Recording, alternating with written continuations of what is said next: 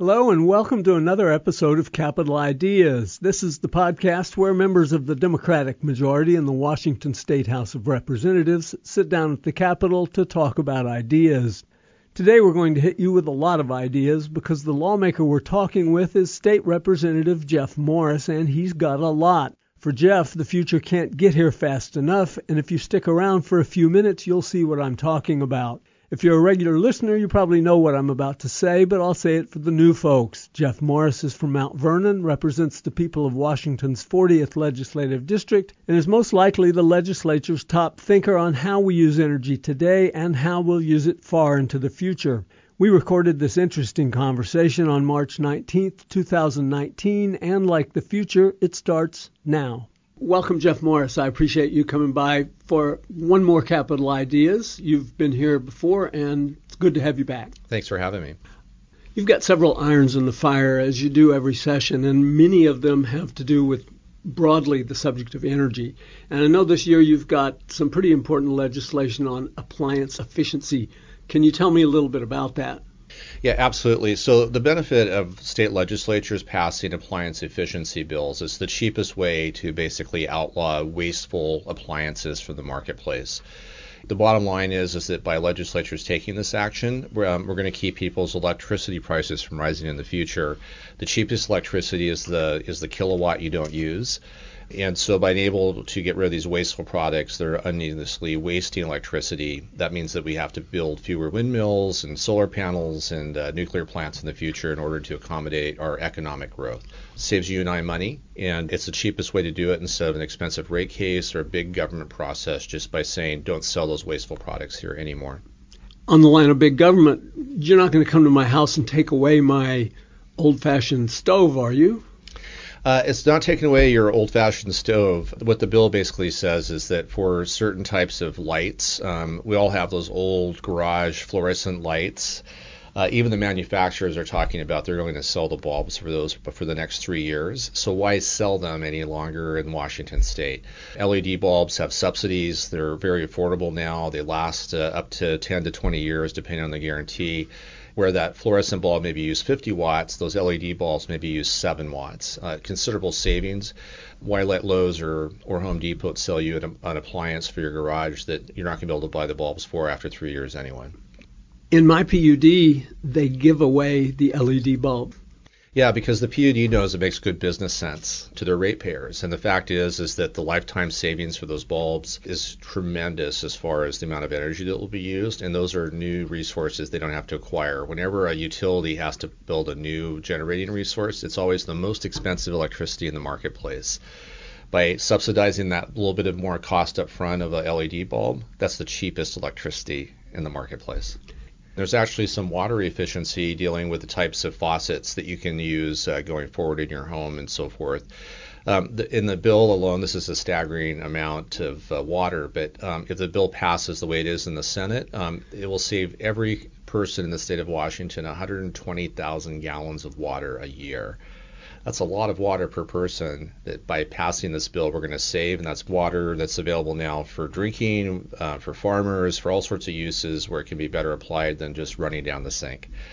On the electricity side, not only are we getting rid of some wasteful appliances, and this is the idea that some certain appliances are outdated and waste a tremendous amount of electricity. So why sell them in Washington State? Because if I buy them and make a choice because it may be a few dollars cheaper, I'm making my neighbor pay for that wasteful decision.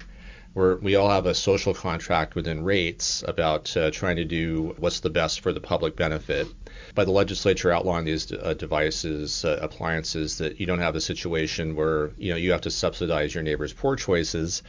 But also you're going to keep your own rates from going up in the future because you have to build extra electricity generation to accommodate the growth when people are using things that are wasting electricity.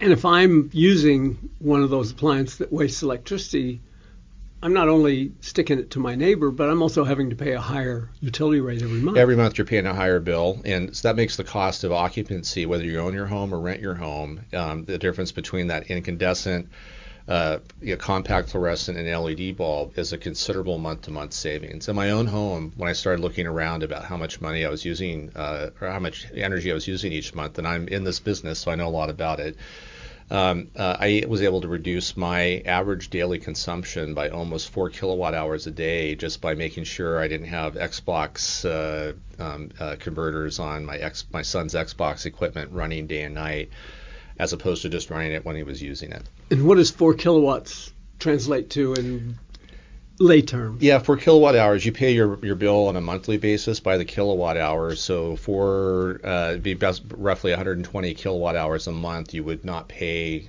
7 cents per kilowatt hour in your monthly bill. That's how much you'd save just in that amount of savings. And there's probably many ways that people can look around their home and find this kind of savings. Yeah, absolutely. Our bill is starting to deal with some of these inefficient converters. Every time you have a phone charger, a PC, laptop, we call it vampire power, because whether your laptop's plugged in or not, it's converting AC to DC electricity continuously, and that's wasteful. You want units that are going to shut off when you're not using it to charge your mobile appliances. That's one of the things we're trying to address in this bill, to say, hey, don't sell those ones that are continuously sucking power from all of us. Let's find ones that only are on and functioning when we're actually trying to charge something up. I have an iMac at home, and I don't turn it off. What I do is I tell it to go to sleep so that I don't have to waste any time waiting for it to boot up. I suppose I'm wasting electricity. Yeah, I mean, ultimately you can buy power strips that can sense when you're actually using that device, because that iMac, or whether it's a TV, that's always there in ready mode. It's waiting for you to just to show up and turn on in an instant. That's not as efficient as it possibly could be. Having something that would shut them all the way off. It's not quite as simple as that all the time, but that's that vampire load we're talking about. Let me get an idea of what you mean when you talk about appliances. I know we're talking about certain kinds of light bulbs, but there are many, many appliances in a modern home. What is the scope of your bill? A lot of the things in the bill deal with things that small businesses might use, like restaurants and the type of lamps they use to keep your food warm while you're waiting for the entire table to be served up. But the things in your home, probably the most exciting part is hot water heaters. We have some new design standards to make sure that any new hot water heaters that are purchased will be able to talk to the electric grid. And you may ask, well, why is it important for my hot water heater to be able to talk to the electric grid? Well, the reality is that a lot of local utilities are building wind farms. And when we're all asleep at 2 o'clock in the morning and there's a wind event that happens, right now all those utilities sell their power to California, with it being a much bigger market. There's no way for it to sell up here in Washington State. Sometimes that's done at a loss. There's problems getting that much power at once down to California. If the utility can talk to your hot water heater when you're asleep at 3 a.m. by increasing the temperature just 4 degrees above what you've normally set your hot water heater at, it's going to lose about a half a degree in temperature by the time you get to take a shower in the morning. And instead of that electric element switching on and heating up more hot water, it will never turn on. And it moves what we call peak demand from, basically 6 to 8 o'clock in the morning. It helps smooth that out. And so what does that mean? Well, right now we build all of our highways to rush hour. At 2 o'clock in the morning, there's not a lot of cars in downtown Seattle. The reality is that this underutilized infrastructure, but we've paid for all that infrastructure. By smoothing out the load and when it happens on the electric grid, we're not building for rush hour anymore.